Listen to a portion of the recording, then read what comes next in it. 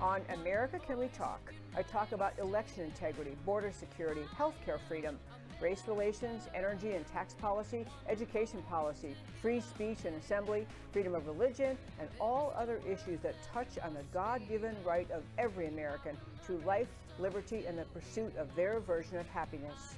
Stay tuned.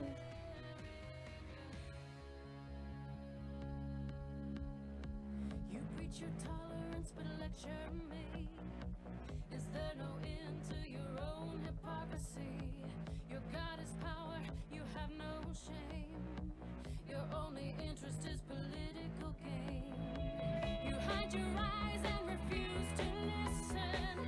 You play your game. Coming up next, America Can We Talk with your host, Debbie Georgianos. I've got a feeling that the time. And hello and welcome to America Can We Talk. I'm Debbie Georgianos. I am so glad to be back in our studios and doing regular shows here in Dallas after doing remote shows for quite a bit over the summer. Great to be in studio. Great thanks to Real News PR and Real News Communication Network that made it possible for me to do my show no matter where I was. I'm so grateful for that. Also want to thank Krista Branch. If you love my intro music, then you are a wise person. It's a great, great song. Krista Branch, she sings I Am America. The lyrics are spectacular. They really lay out the idea that we are America. We the people are the ones who get involved, care, run for office, support policies that do the work of keeping America sane and safe and free. So Krista Branch music. I asked her years ago, may I use that song? And she said, yes, so long as you periodically give me credit. So I do that. Krista Branch, great singer. Okay, in today's show, we're going to talk about a criminal referral of Smartmatic and why it matters. And then Tommy Waller of the Center for Security Policy will be joining me to talk about grid security, a huge issue, and many more issues.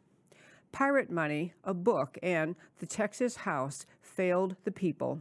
And finally, Shameless Backfiring Leftist Belligerents. I'll enjoy making up that long title. Basically, Hunter, Hillary, and the Trump show trials. I really plan to get all that in this next hour. So as my mother used to say, listen fast. On the first five today, I want to talk about something that really has came to people's attention just in the last maybe 48 hours. The criminal referral of Smartmatic and why it matters. If you recognize that name, Smartmatic, that is the company originating years ago in Venezuela, and it was essentially, they create computer software or operating systems, and those operating systems run election machines. They are the inside of the electronic voting machines.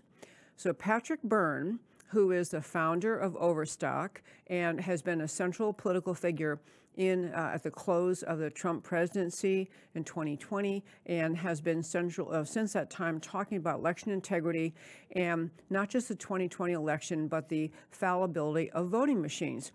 He joined me on the show like 3 or 4 weeks ago, fairly recently, did a whole hour interview with Patrick Byrne about what he understood really happened at the close of the Trump presidency and with all these machines. But the big news, it's just amazing big news.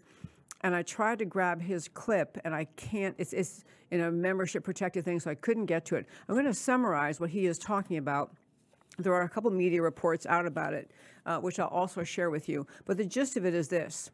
In Florida, the Department of Justice, so the federal government, Department of Justice, has issued a referral. And a referral is just, it's a fancy legal term, basically means and after investigation, a suggestion that somebody better really investigate this.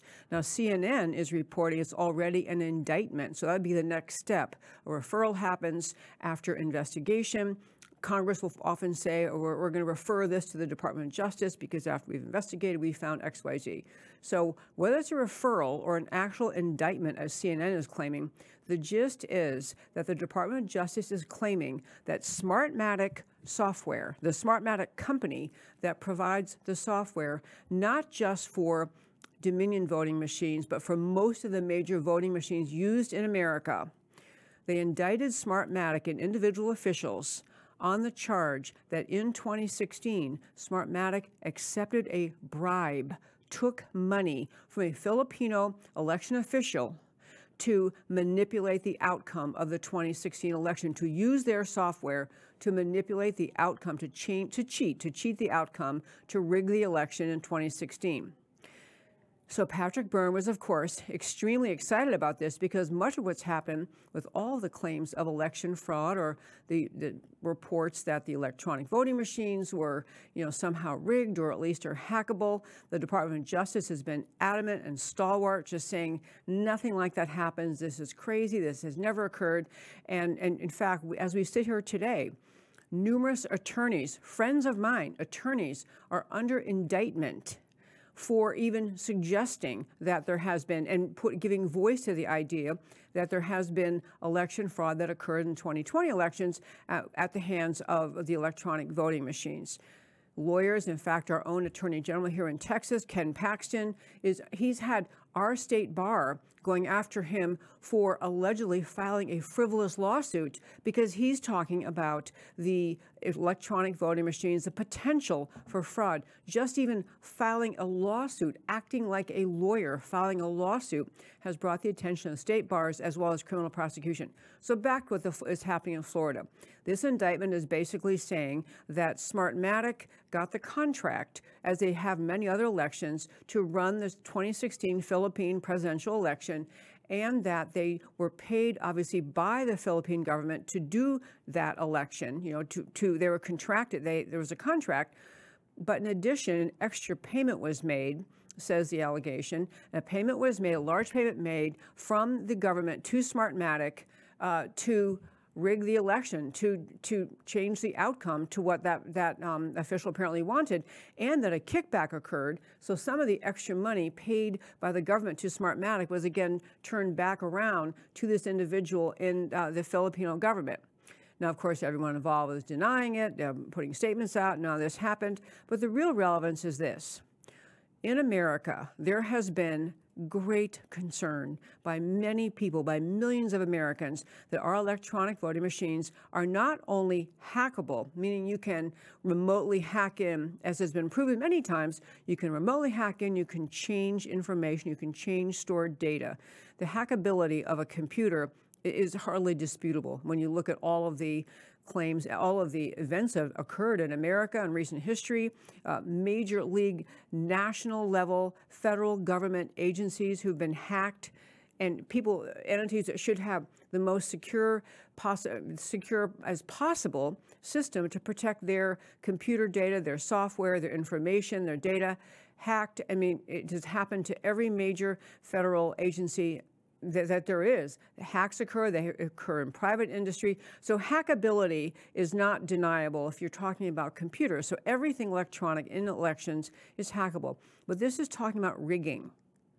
This is talking about setting up ahead of time, money being paid so that the people who control the Smartmatic software can make an outcome that the person who's paying them wants them to have. Now, it's only at this point, it's either a referral or maybe it's an indictment, but it is an admission by a senior official of the Department of Justice that these machines, this Smartmatic software, is manipulable and can be used to change election outcomes. Often you'll hear people say, in fact, Smartmatic puts out statements frequently saying, but there's only one system in all of the United States and America, one county in California, only ones who even use this software anymore.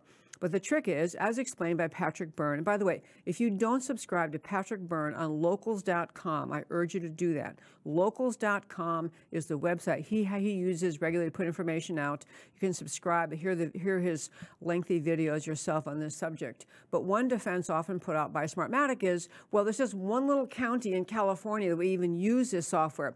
The trick is, explains Patrick Byrne, that all that has to happen when this software, which was developed originally in Venezuela, was according to the allegations, used in Venezuela, and then moved over to the U.S. in order to become a Delaware corporation, and it was intentionally set up to be riggable. In fact, Byrne reports that in California, when they first looked at Smartmatic operating system software, the state of California hired 9 professors, like actual experts from top universities, to say, look at this software, what do you think? And the short story after they reviewed all the software was, this is junk.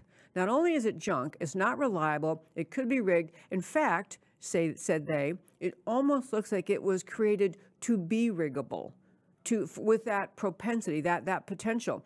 So California, at least originally, wouldn't use this. Well, all that happens when this software is spread around among companies all within the electronic voting machine industry, if you change an iota, change something little and give it a new name, then you can say, well, we're not using Smartmatic. That's old stuff. We're not using Smartmatic software. Patrick Byrne's allegation is all this software, it's the same dang thing. Slight changes, change the name, same system, same hackability.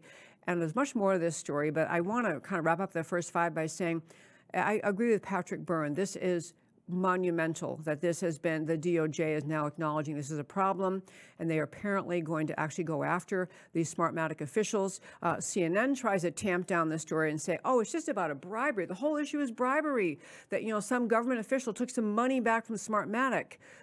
But the question is, why was he taking money back? Why was Smartmatic giving him money back? And that is really the core of the bribery charge. The bribery charge is the money flowing back and forth. The election interference is the question of, was the money used? Was it changing hands in order to convince Smartmatic so Smartmatic would go along with a plan to manipulate the outcome of the election, which is this allegation arising out of the Department of Justice in Florida. And that, my very fine friends, is my first 5, even though it's longer than 5. So now we're turning and talking to, we have a guest in studio today. I love, this is just a great organization. I mentioned them many times too. We've had many experts on the show from the Center for Security Policy. Frank Gaffney, its founder, has joined me on the show, I don't even know how many times, spoken at my summits. He's just an extraordinary national security expert. And Frank Gaffney has passed along the reins, passed along the role of president and CEO of Center for Security Policy, and that has been taken over by our guest today, Tommy Waller. He's retired from the military, a former lieutenant colonel in the military, and we are going to talk about the grid, which is a huge national security issue, and then we'll get into some other issues too. So welcome to the show, Tommy Waller. Yeah, thanks for having me on. Hi there, good to see you, sir. Okay, so I didn't do a whole lot of introduction of your background, but I do think we should talk a bit more about your background and how you got eventually got involved in working with the Center for Security Policy. But first, if you would, tell us about your military background. Like, what did you do in the military? And thank you for your service. Sure. Well, Debbie, thank you for mentioning the service. And I think it'll become clear through the conversation that nothing I ever did in uniform would actually make a difference in the day-to-day survival of the American people, the way that those who keep the lights on in this country. So we'll probably get into some topics about the grid and about the electric utility industry, and I just want to thank them for their service to keep the lights on, because we can't live without electricity. But yeah, just to get to your question, it was a calling, really, since I can remember, to serve in the military. And I had the opportunity at the age of 18 to take an oath on my birthday, my 18th birthday, swore an oath to defend the U.S. Constitution against all enemies, foreign and domestic. And it's been a blessing that I've been able to continue to do that, working for the Center for Security Policy. And so, happy to talk a little bit about some of what I did in the military and also why I'm no longer able to serve in uniform. I do want to hear about the no longer able to serve in uniform. I can do a quicker summary, because you are, like many military people, very humble and don't like to tout your own service, but I would like to. So he joined the Marine Corps in 1998, an NROTC scholarship, commissioned in 2002, trained as an infantry officer, conducted multiple deployments to Afghanistan and Iraq through 2006. These are unfriendly places, Afghanistan and Iraq through 2006.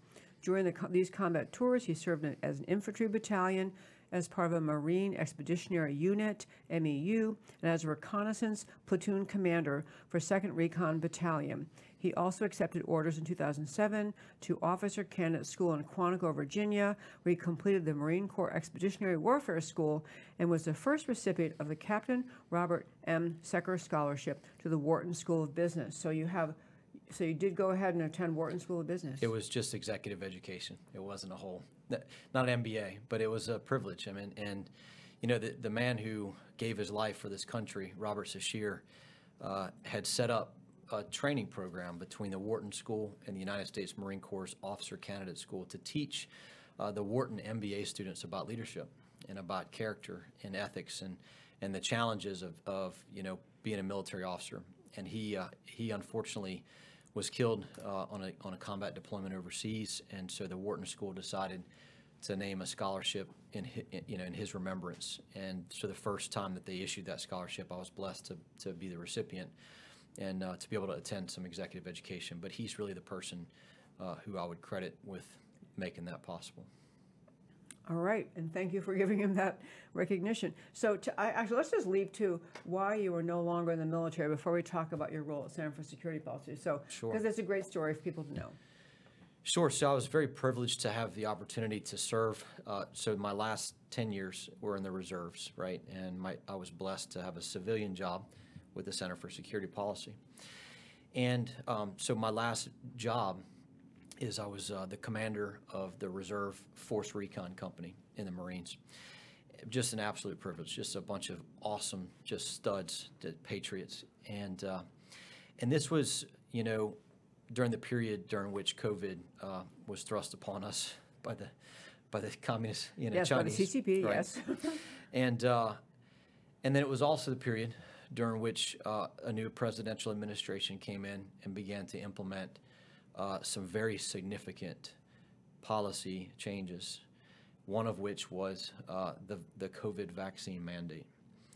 And I did, again, having had the privilege to work for a nonprofit whose job it is to do unconstrained analysis on threats and to research this, I researched it significantly.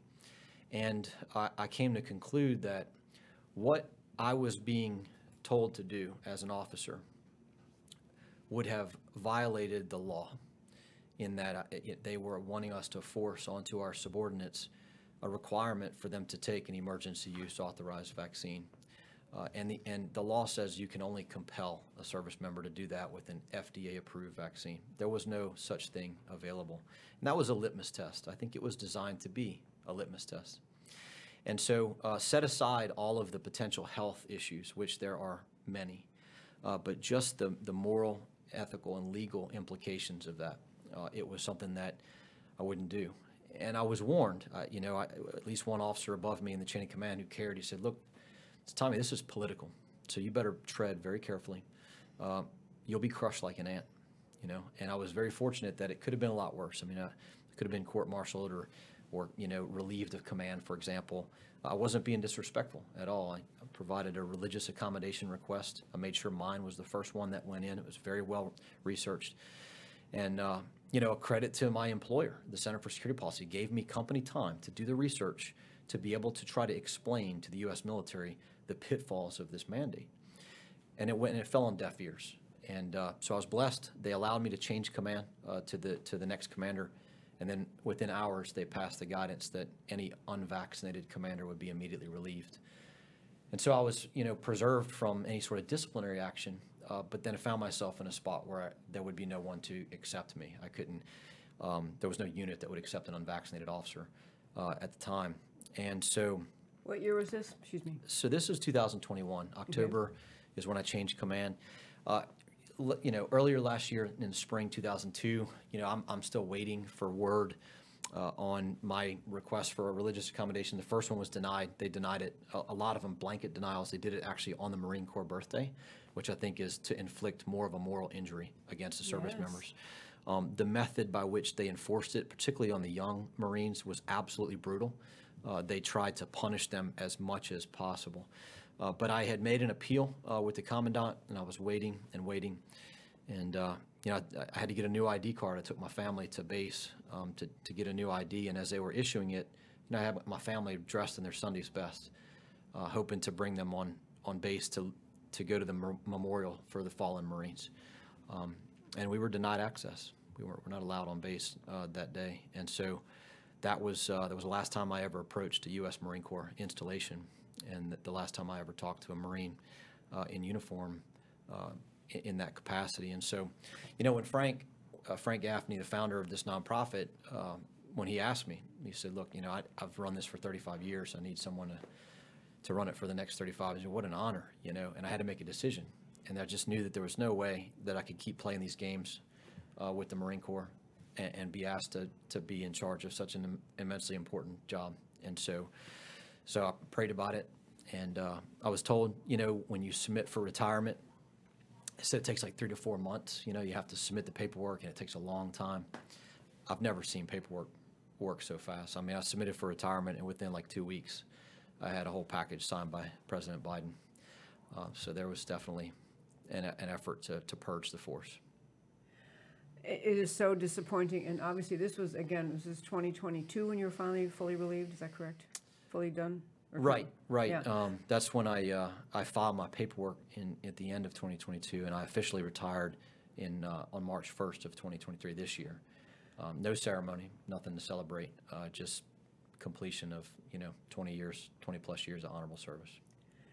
And honorable, it is, and honorable to stand up for yourself too, and for the people who were under you, your men under you.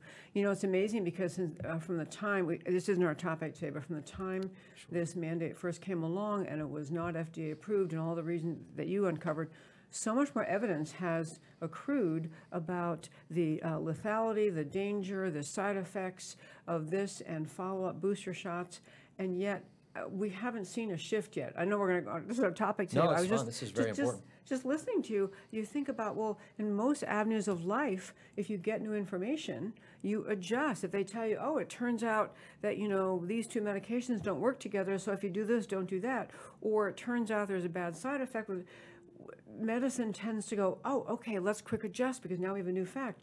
Nothing in the real world seems to be adjusting to the reality, the facts that are now being exposed. At this point, it's thousands of doctors in America and around the world trying to say the content of these vaccines, this mRNA, is alarming, is dangerous, the side effects are not known, we shouldn't be forcing it, and beside that, COVID isn't so bad for almost everyone, and yet we don't see an adjustment from the military's attitude or really from the government's. It seems to me it implies the political nature of the entire agenda. That's right. Yeah, no, there wasn't any self-adjustment. I mean, you think about the reason why the mandate eventually, stopped was because Congress forced the military to stop. All the officers that orchestrated that, they're all still there. I mean, some of them have retired. None of them have, not a single one has been held responsible or accountable. And it's important to know, I mean, I am blessed that, my discharge was an honorable one. There are many, thousands of service members who the military did everything they could to strip them of their honorable characterization. I'll give you an example in the Marines, right? So under the leadership, if you want to call it that, of General Berger, the commandant at the time, the United States Marine Corps decided for those Marines that were going to be separated because of their refusal to take this experimental vaccine, if you want to call it that. What they decided was, there's a certain code that's assigned to your separation. It's like an administrative code, right? And the Uniform Code of Military Justice gives you lots of different options. And so the two most appropriate options would have been, refusing medical treatment or refusing inoculation. And the Marine Corps chose commission of a serious offense. That's a misconduct code. That's the same code you would use if a Marine raped somebody, right? And what that did is it allowed them to strip as many benefits as they could from those young Marines. And they did it brutally. And so it's something that at some point, if America ever wants to regain, trust and confidence in its military, it's going to have to seek out those officers that orchestrated that and hold them accountable. Amen. Absolutely. We could talk more about this, but I do want to turn to, I know one reason you've been visiting Dallas is that, are you based in the Washington, D.C. area? Are you still based are you based in Washington now? So we have a headquarters in Washington, D.C. Okay. I would say that we operate decentralized. Yeah. And we don't put all of our eggs under one roof in one basket. That's probably wise these days. Well, I was going to say, I remember years ago when I first heard in Texas, I heard someone talking about the grid, the national security grid, as a safety thing, as a national security concern. And honestly, I had never thought about my whole life until I went to a presentation. It didn't happen to be by Center for Security Policy, some other group, but they were talking about the danger of the grid. Now, your organization, of the grid being attacked or failing, even failing naturally or from a natural occurrence. But your organization, Center for Security Policy, does endless, brilliant work on all sorts of national security issues, like what China is doing and North Korea is doing and Iran and Iraq and all of these threats to America, potential threats to America. But they now have focused, along with another affiliated group, on the grid as a national security issue. I'd love to just talk, how does that fit in with everything now that Center for Security Policy does? Well, so to Frank Gaffney's credit, he has long worried about the U.S. electric grid. I mean, we can't survive without it. I mean, think about just the consequences of losing electric power. And he knew about things like nuclear electromagnetic pulse before they were ever unclassified. Right? He couldn't talk about them, but he knew about these threats.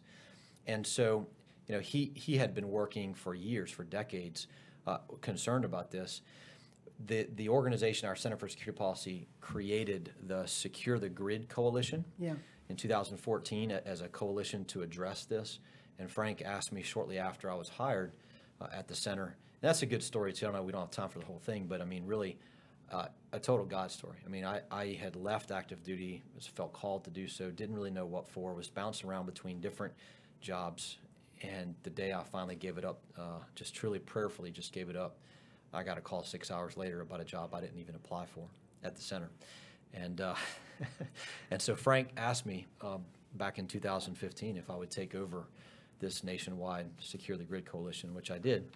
And so I've kind of been living and breathing that issue day on, day on for almost a decade. I love that. And I will mention for our listeners, so there is a national grid that is for the rest of America, and maybe more than one may hear that moment. But Texas has, this is one reason it's a particular issue to Texas. Texas has its own grid. The grid may expand slightly beyond the Texas borders, but it's basically, we have our own security grid because we're like that in Texas. We like to take care of ourselves. But on a serious note, this has been viewed by many people as a great opportunity to show what does it take to secure the grid? What has to happen? And it can be like a model for the nation if Texas figures it out, and then the national, big grid that will obviously be a bigger issue can follow suit or learn from what we've been doing. So I don't know, have you been in Texas? Have you been working with our legislature about the grid? Yeah, when Frank sat me down and he talked to me about electromagnetic pulse and he talked to me about the Grid Coalition, he said, hey, I need you to take this over. He said, Texas is your number one place to go. Oh, good. Okay. And so that's really has been the primary focus. And so from day one, and I don't know how many people know this story, but I'm sure you've probably talked to or had maybe Senator Bob Hall. Many times. Okay, so so here's a good story for you that your listeners and your viewers might like to hear. Frank gives me this new mission.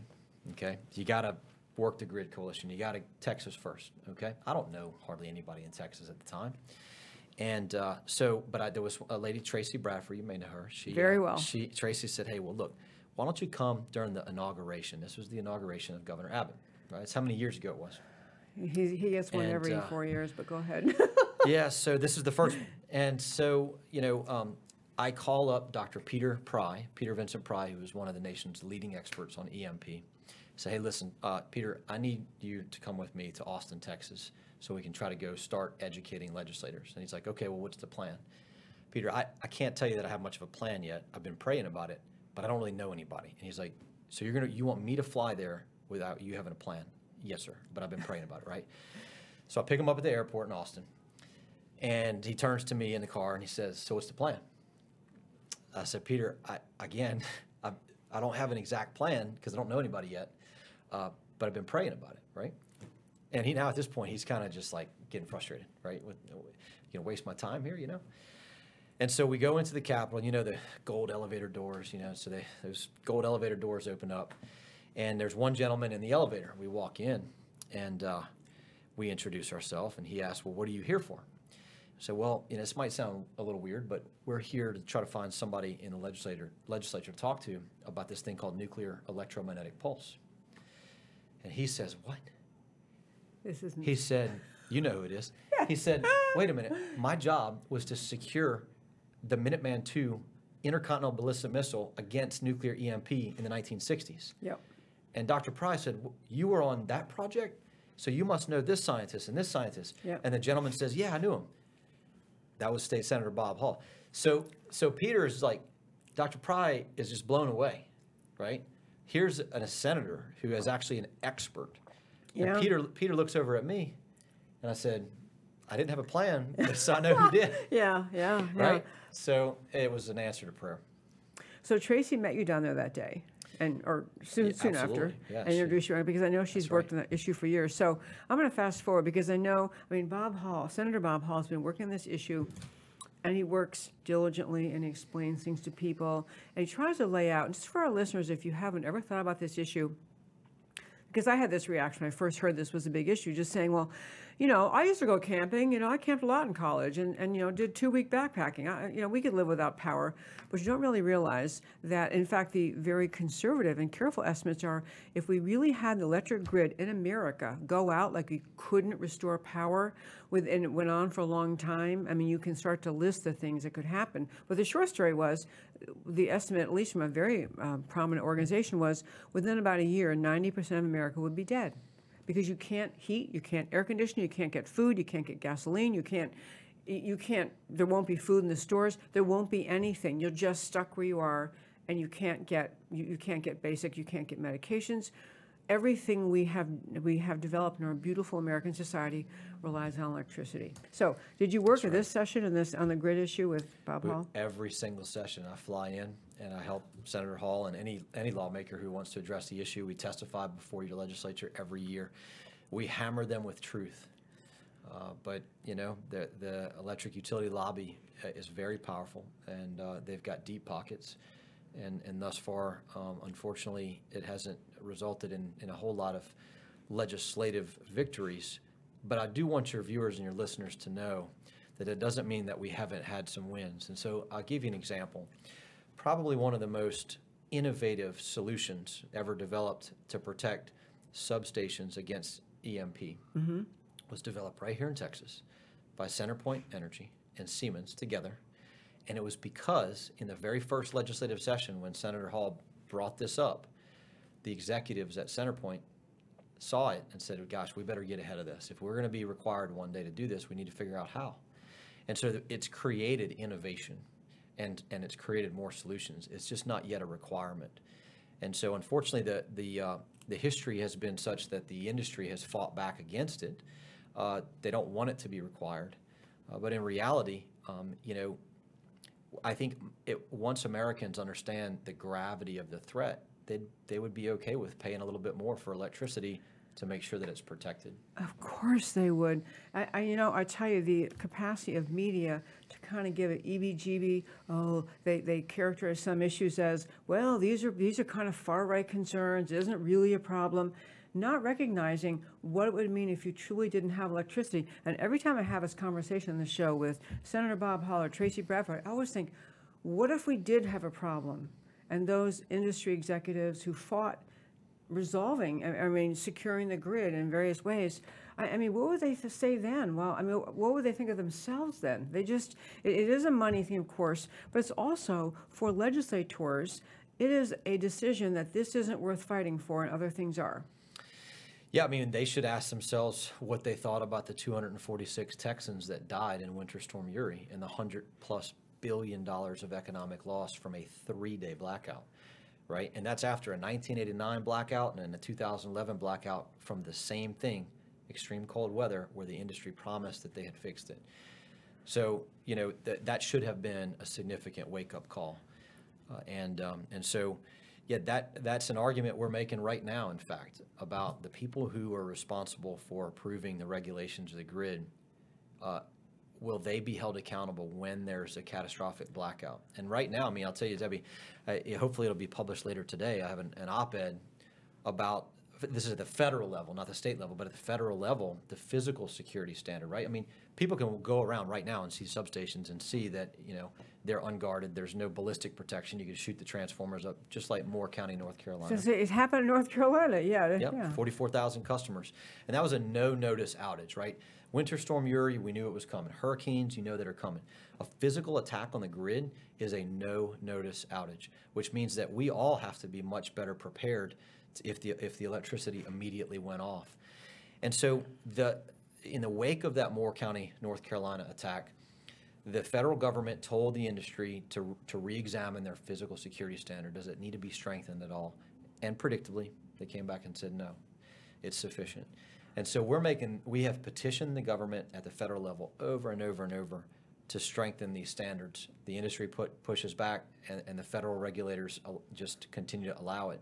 And so that's the op-ed today basically asks the question, okay, with all of this evidence that we've laid out for a decade of the vulnerabilities and the industry being on record pushing back against it and the federal regulators not taking action, who will be held responsible? Yeah. But honestly, Debbie, we're the ones that bear the responsibility.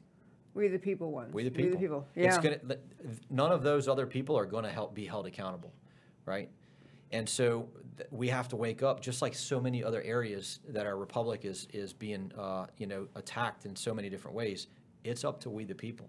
And so the thing I would encourage people is to be more prepared for blackouts and to be more involved. I mean, if the people are being heard, if they are making their voices heard, at least to counterbalance the power of the industry lobby, or if people have time and they want to help, they can research how much money these lobbyists are paying the elected officials and start to expose that. That's all the sort of pressure that's going to need to be there to get them to change their behavior. Yeah.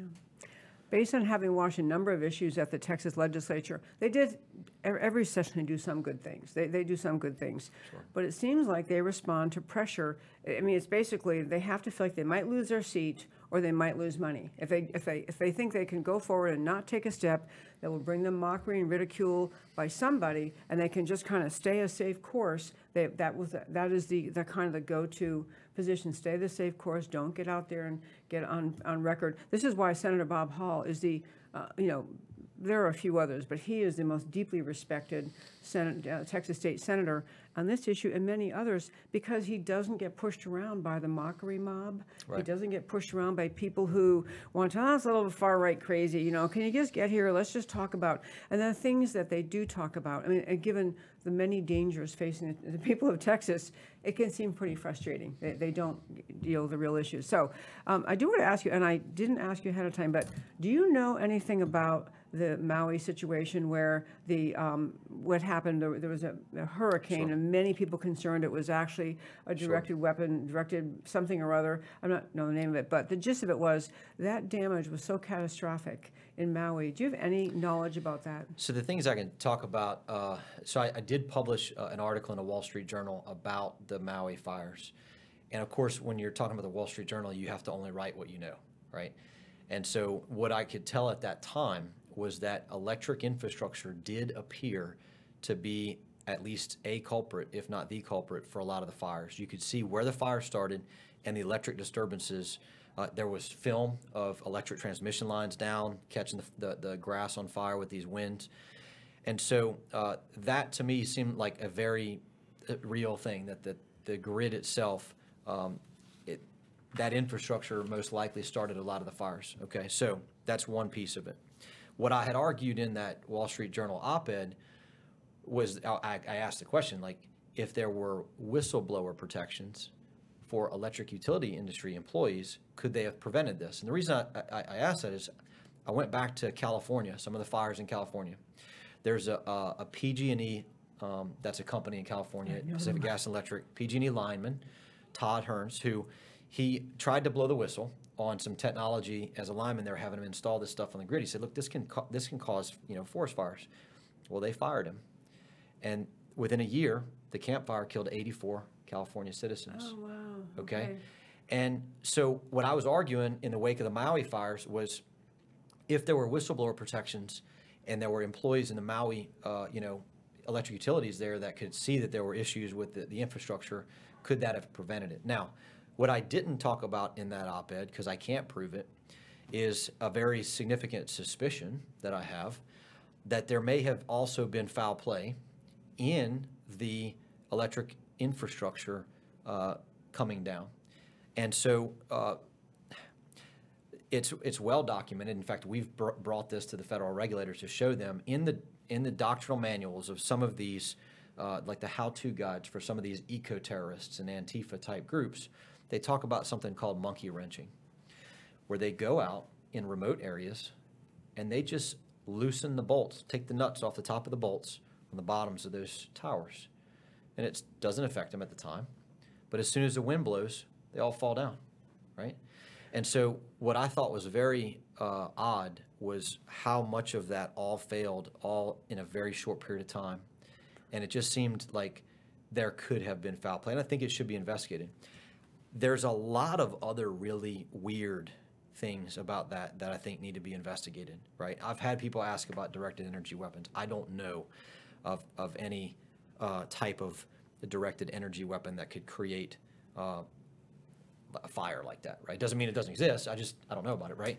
But what I do know is that we need whistleblower protection for electric utility employees, and we need to be investigating these things as though it could have been foul play, if that makes sense. One point that people are making, and I don't know about these things either. It's not my educational or experience background, but the suspicion about the directed energy weapon was in part because of the heat of the fire. That the fire in Maui, it happened so quickly. Number one, and number two, it melted cars. It melted things at such a high level that are metal that people question: could a fire just originating or starting because of a hurricane actually get that hot? Do you have any, I don't know if you would know anything about that. I don't. It's just not my subject matter expertise. Yeah. I think it should definitely be looked into. I mean, Yeah. the whole thing needs to be investigated from start to finish. Oh, of course. From how it started to how the response to.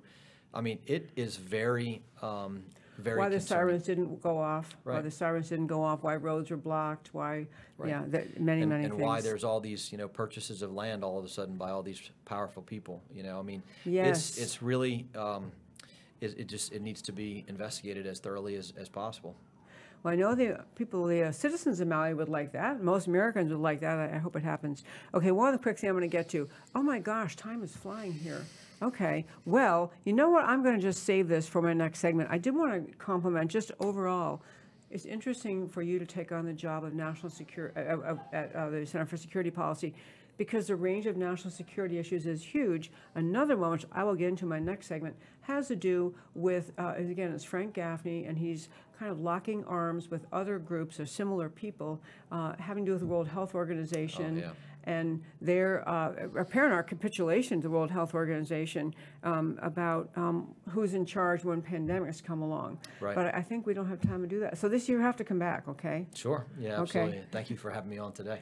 Thank you. So people want to follow your work. If you quickly, again, tell our listeners how to find you in the Center for Security Policy. Yeah. So the Center for Security Policy, just briefly, securefreedom.org is our website, and you can subscribe for our daily brief updates and get our analysis in your inbox every day. So securefreedom.org, and Debbie, we didn't talk about this, and I'm just grateful for the support that we've got, in Texas and Dallas.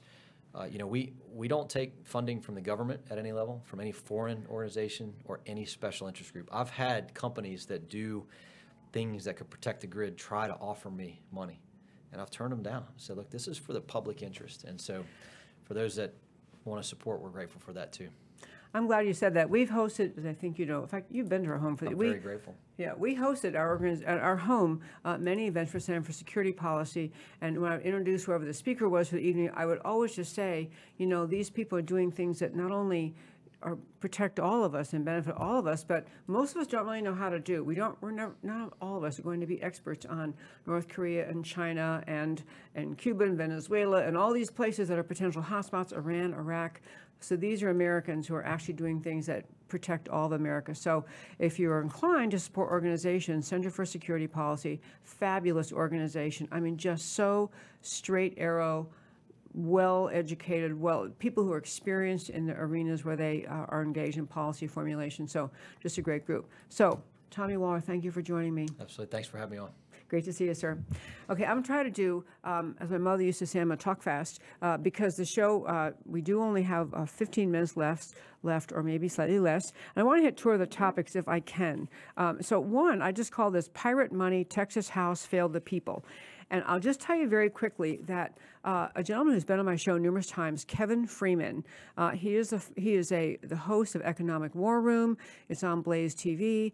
He's an author, and he has a new book out. And this is just, I mean, it is vital reading. I'm going to tell you very quickly what it is. This is what it looks like. It's called Pirate Money, but the subtitle is also really, really good. Pirate Money, and it's called Discovering the Founder's Hidden Plan for Economic Justice and Defeating the Great Reset. And the reason I want to talk about that is this. some threats to freedom you can see. Obviously, we had a military invasion. Some threats, we were just talking with Tommy Waller, you have, you can have Antifa or other lunatic leftist people attacking the power grid, attacking a power station. He mentioned briefly the episode in North Carolina where some, hooligans, whoever they were, criminals, just fired guns at a place that is a provider of power, knocked out power for a period of time for 44,000 people. And so securing the grid is a basic thing that needs to happen. Another thing that needs to happen to secure America is to protect the American people from what the left is doing to this country by its proposed central bank digital currency, CBDC. I've talked about it in the show before, but central bank digital currency is just the idea that instead of private Bitcoin, it's about money. It's about how you exchange value. So the Bitcoin exists. Private companies created this idea that instead of having to carry around cash or even have to have banks where money sits, you could just have Bitcoin or other forms of digital currency. Well, the Biden administration announced several years ago, and is in place now, their attempted experiment at essentially taking control of all of your money. I am not exaggerating. You have to listen to how this would work. Central bank digital currency is a concept the Biden administration not only floated, but is now investigating. It's actually been undertaken by several large banks. And the story is, no longer will you have your money in a bank and you know that you worked hard every week or month and you put some percentage of your savings away, or you save money and you built it up and you plan to spend it on X for your retirement because you need a new car next year, because you want to put a pool in, because you got to send your kids to college. We Americans are entitled as a free market country to earn money and then choose to save it and spend it as we wish. This is part of freedom in America. Well, what central bank digital currency is, it is not only a policy of the Biden administration being pushed, but it's also tied in to the globalist World Economic Forum agenda. The idea that eventually all you silly little peasants out there, you little meaningless people out there, you don't really need control of your own money, and you don't really own your own money, that you really ought to have everything that you have of value. Instead of money in your wallet or balance in your checking and savings account, all of your money should be essentially under the control of the federal government. This is not in the future sometime they may propose this. This is actually underway in America. Underway, and the potential for harm to your freedom, the future of your freedom, your capacity to work hard, save your money, and do as you choose is directly threatened by this policy. The book that I'm talking about was written by Kevin Freeman, a brilliant economist. Pirate Money. You can get it on Amazon. In fact, on our show links, we always post our show links.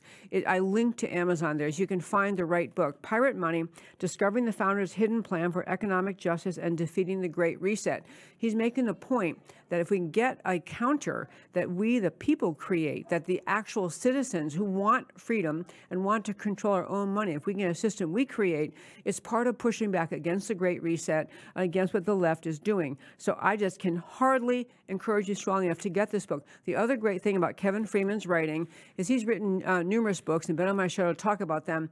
Is it's easy to follow. I mean, I will get lost. I do try to read a lot of things that are outside of my educational background and necessarily understand. And so you can sometimes read things and you go, I'm not sure I'm following this. You will follow this. I urge you to not only buy the book, but buy it for people who really are still being duped by central bank digital currency, duped by the idea that, really this would just be much more convenient. I mean, who wants to carry around lots of cash? It'll just all be on a card. The concept that Kevin Freeman is pushing, and which the Texas legislature completely dropped the ball on, is a simple concept of allowing Americans, as contemplated by our founders, contemplated in the time of our founding by our founders in the Constitution, is to use gold, actual gold, as a form of digital currency, or as my friend said, it's like liquid gold. But the concept, if you have money in a bank, it's just a number you get in your bank statement. And if the government says one day, actually, we're taking charge, central bank digital currency, don't worry, we see how much money you have. Now it's under our control. And so then it's under your control in a million ways you can't even begin to foresee how much the government could do to take away your freedom, to decide that you can't really get access to your money because, after all, you didn't get the latest vaccination, which is being required by the World Health Organization. You didn't comply with whatever climate change lunacy they've thought up. The concept of what Kevin Freeman's pushing, which is essentially having gold be digital currency. So you have gold, you purchase gold, you go to the bank and they purchase gold, but you own gold. And the gold has value, has held value in America and around the world far better than any currency. So you have gold, it's in the bank, and you've got your credit card, you got your debit card, and when you go out and spend money, like you're at the restaurant, you're at the grocery store, wherever you are spending money using a credit card, your credit card is tied to the gold that you own sitting in your bank. So all that happens is the bank then says, well, the value of gold you had was X, and it will fluctuate because of the value of gold. But, since you spent X at the restaurant and you went grocery shopping, so your valuation of gold is debited. What you have in the account in the bank is debited. It is a way to circumvent the Great Reset. It is a way to circumvent the Biden administration's central bank digital currency communist policy. It is a way to hold on to freedom. Money is far more. Money and the capacity to spend money is far more about freedom and far less about economics. People like Biden and the World Economic Forum people understand if they can control your money, your access to your money, they can control you. And so this was a simple plan and a major, major failure of the Texas state legislature in not passing this now at this vital time as we see the Biden team marching down the path of creating central bank digital currency. And the other thing he does a great job in this book is explaining, just giving you examples of things. It's even hard to foresee all that might occur as a result of this effort by the federal government. This is a Biden administration.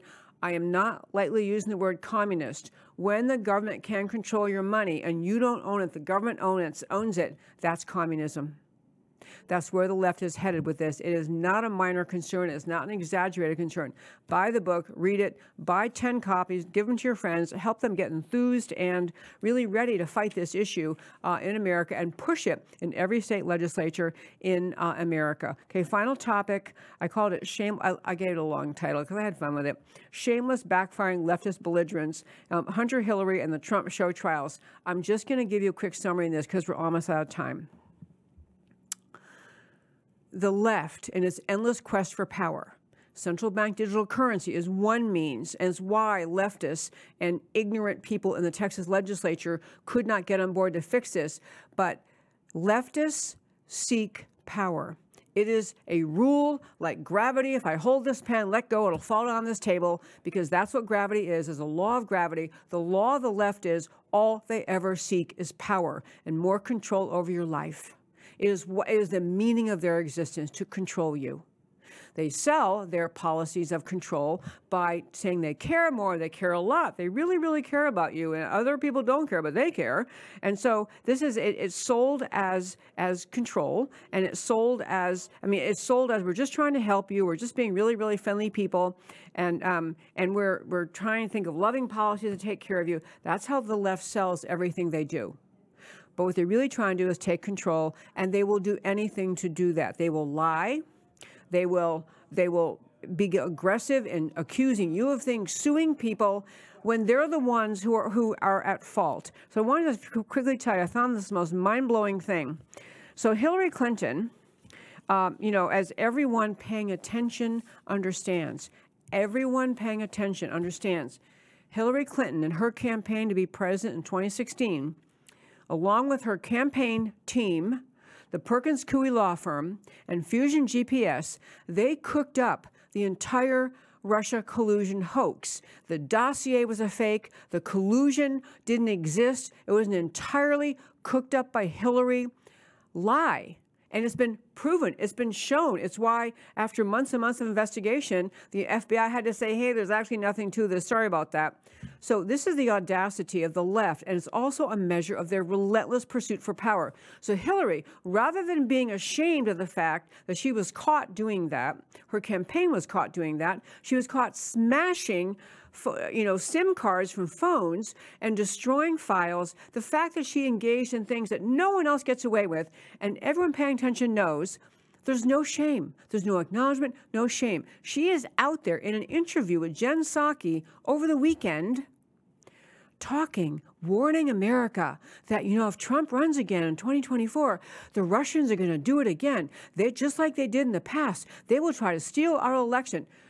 The shamelessness, you're speechless. She's the one that cooked it up. Everybody knows it. And she's out there staring at the camera, talking on her show, Jen Psaki, saying, well, yeah, the Russians did it before, might do it again. I mean, the shamelessness is mind-blowing. Similar shamelessness with Hunter Biden. I'll tell you, Hunter Biden's laptop, the famous laptop, which was used to protect his dad and allow his dad to be elected, hidden from the American people. So the Hunter Biden laptop contains, as we've had Garrett Ziegler on the show, who has taken the entire laptop, reproduce it in a very thick book. I've got a whole bunch of it in my house. But, a reprint of the entire Biden laptop, all the emails, all the disgusting lurid pictures, and the emails reflecting all the money changing hands and the affirmation of the CCP and all sorts of other people, nefarious characters, funneling money through Hunter Biden over to the Biden family. It's all out there. Instead of be ashamed, embarrassed, take credit, take responsibility, Hunter Biden is suing everyone involved. He's suing the owner of the laptop repair shop, and he is suing Garrett Ziegler, who published what is only obviously true. It's his own laptop. He's now suing Rudy Giuliani. And I'm getting at the point, there's no one holding him accountable, not even our GOP majority in Washington. And his answer to having his nefarious life exposed to the public is as any leftist answer would be. File a lawsuit, accuse, get belligerent, go after other people because now they know who I am. I mean, the quest for power on the left, whether it's Hillary or Biden or it's really Obama running the whole country, it will never end unless the American voters make it end. They will not stop seeking to control your life and all of it. I have more to say on that, but we're almost out of time. I'll just very quickly throw in that it turns out there's some new polling showing that the more the left goes after Trump, they now have, 4 pieces of criminal litigation against him. And now it appears there's even some contemplation of bringing international charges against him. But the 4 pieces of litigation against President Trump, he's got the woman, the pole dancer person he paid or allegedly paid off. One is Mar-a-Lago documents. Doesn't matter that Democrat presidents had more documents, less secure, but they're allowed to do that because their names are Obama or their name is Biden. But Mar-a-Lago and Donald Trump, he's a subject of criminal prosecution over those documents. Same with Jack Smith and the whole January 6th prosecution related to the January 6th episode in Washington and the Georgia indictment. And just remind yourself, we talked about at the beginning of this show, the first 5. We made reference to it. Patrick Byrne is now explaining to people that the DOJ now knows, they know, because they're going after Smartmatic, that electronic voting machines are not only hackable, but riggable, and apparently were rigged in the Philippine election. But nothing about this understanding of that fact seems to slightly penetrate the DOJ and say, now that we know that, maybe we should rethink all these prosecutions, especially prosecutions of lawyers involved, because January 6th happened because the election was stolen. That's why January 6th happened, because the election of 2020 was stolen and nobody did anything about it. And I'll just close this show because I'm past time. But I want to close by saying the American people are watching. And what's happened, the more the left goes after these show trials against Trump, the more the Biden administration acts like a communist government and goes after the previous leaders, which is only the most evil, nefarious leaders in world history have done. They go after and indict the previous administration. the previous leader. This is conduct we do not tolerate in America. It is unprecedented in America. And everyone, the closer you get, the more you understand these cases, you realize there's nothing to them at all. Nothing to the cases in which Trump is being prosecuted, especially as you compare the facts in his case with the facts of related to other people who are not being prosecuted because they have a D by their name. It's actually finally penetrating even among Democrats, because new polling is showing more Democrats are getting a little worried, think, what in the heck is the Biden administration is doing? And new polling out by the ABC News Washington Post released a poll showing that now President Trump has a commanding 10-point lead over Joe Biden in the 2024 presidential election. And you'd think they would step back and say, okay, maybe we better get off, attacking him all the time. Maybe we better stop all these indictments. Understand, they're all related. It doesn't matter if one came from a state court in Georgia and one came from a prosecutor from the DOJ's office and one came from some prosecutor in New York. It's all the leftist mindset. They cannot have President Trump eligible and able to serve as president because he knows what they are. He exposes them, and he is who the people want. And they know this. There's the determination to have power and control over America is so radical, so extreme, so relentless. They'll continue going after Trump even when they can see that all it is doing is driving his poll numbers up. But the American people need to be very, very vigilant at this time in America to recognize the left will do anything to destroy the capacity of Donald Trump to serve as our president and to be elected in 2024. He's obviously going to be the winner of the Republican primary, barring death, barring his absolute inability. He will win the primary. The polls just keep increasing and showing that. It's who the people want. And this election in 2024 is far bigger than R versus D. It is America going down the path that Biden and his communist policies are bringing to this country, whether it's CBDC, shutting down the control of your money, letting our borders get flooded, shutting down your right to free speech, shutting down freedom in America. That's what they're doing. That's our future, or a future of freedom and a restoration of America, as Donald Trump plans to do, and a restoration of the rule of law. It's a stark election about what is going to be the future of freedom in America. Are we going to have a future of freedom in America? And the American people are wising up, and I hope that the Democrat side can recognize this isn't working, going after Trump again and again and again and again. I don't know, though, folks, because to them, the only MO they've ever had, the left has ever had, is more seizing of power, more attacking their political opponents in unjustified ways, more brutality, more cruelty, more control, less freedom for the people. It's the only MO they know. The American people must stand up against what the left is doing to this country. I close the show every day by telling you why the stories we talked about today matter to you. So we started our show today, and it seems like a long time ago, doesn't it? Anyway, we started our show today, criminal referral of Smartmatic. Patrick Byrne is reporting the U.S. Attorney DOJ in Miami has made a criminal referral of Smartmatic regarding the Philippine elections. Alleges purposeful $500 million or so overpayment by Filipino official to Smartmatic. Part of the overpayment alleged as a personal kickback to the Filipino official. Part of the overpayment alleged via Byrne as payment to rig the 2016 Philippine elections. Links of Smartmatic to voting systems used in the USA are extensive.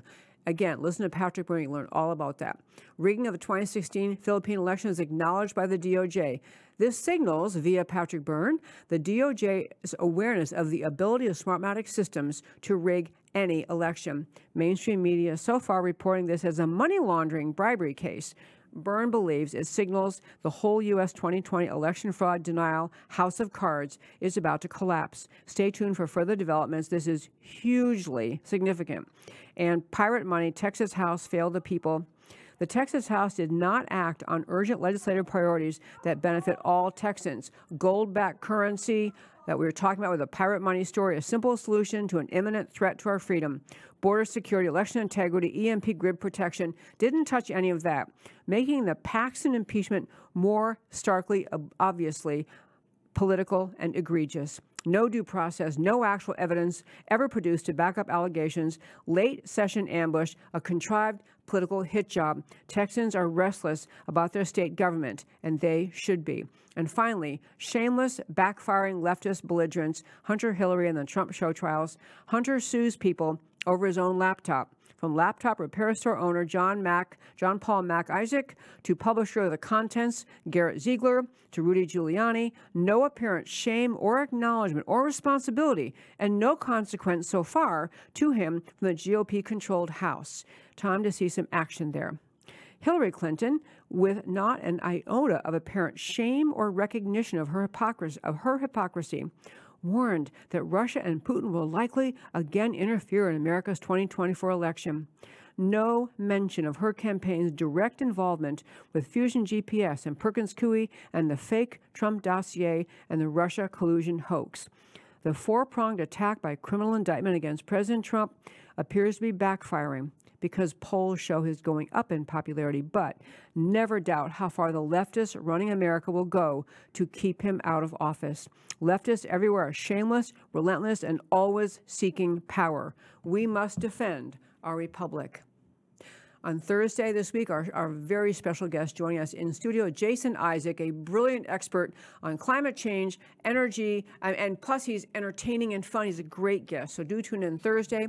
My name is Debbie Georgatos. This is America Can We Talk. Our website is americacanwetalk.org. I do this show to speak truth about America because America matters. And I will talk to you next time.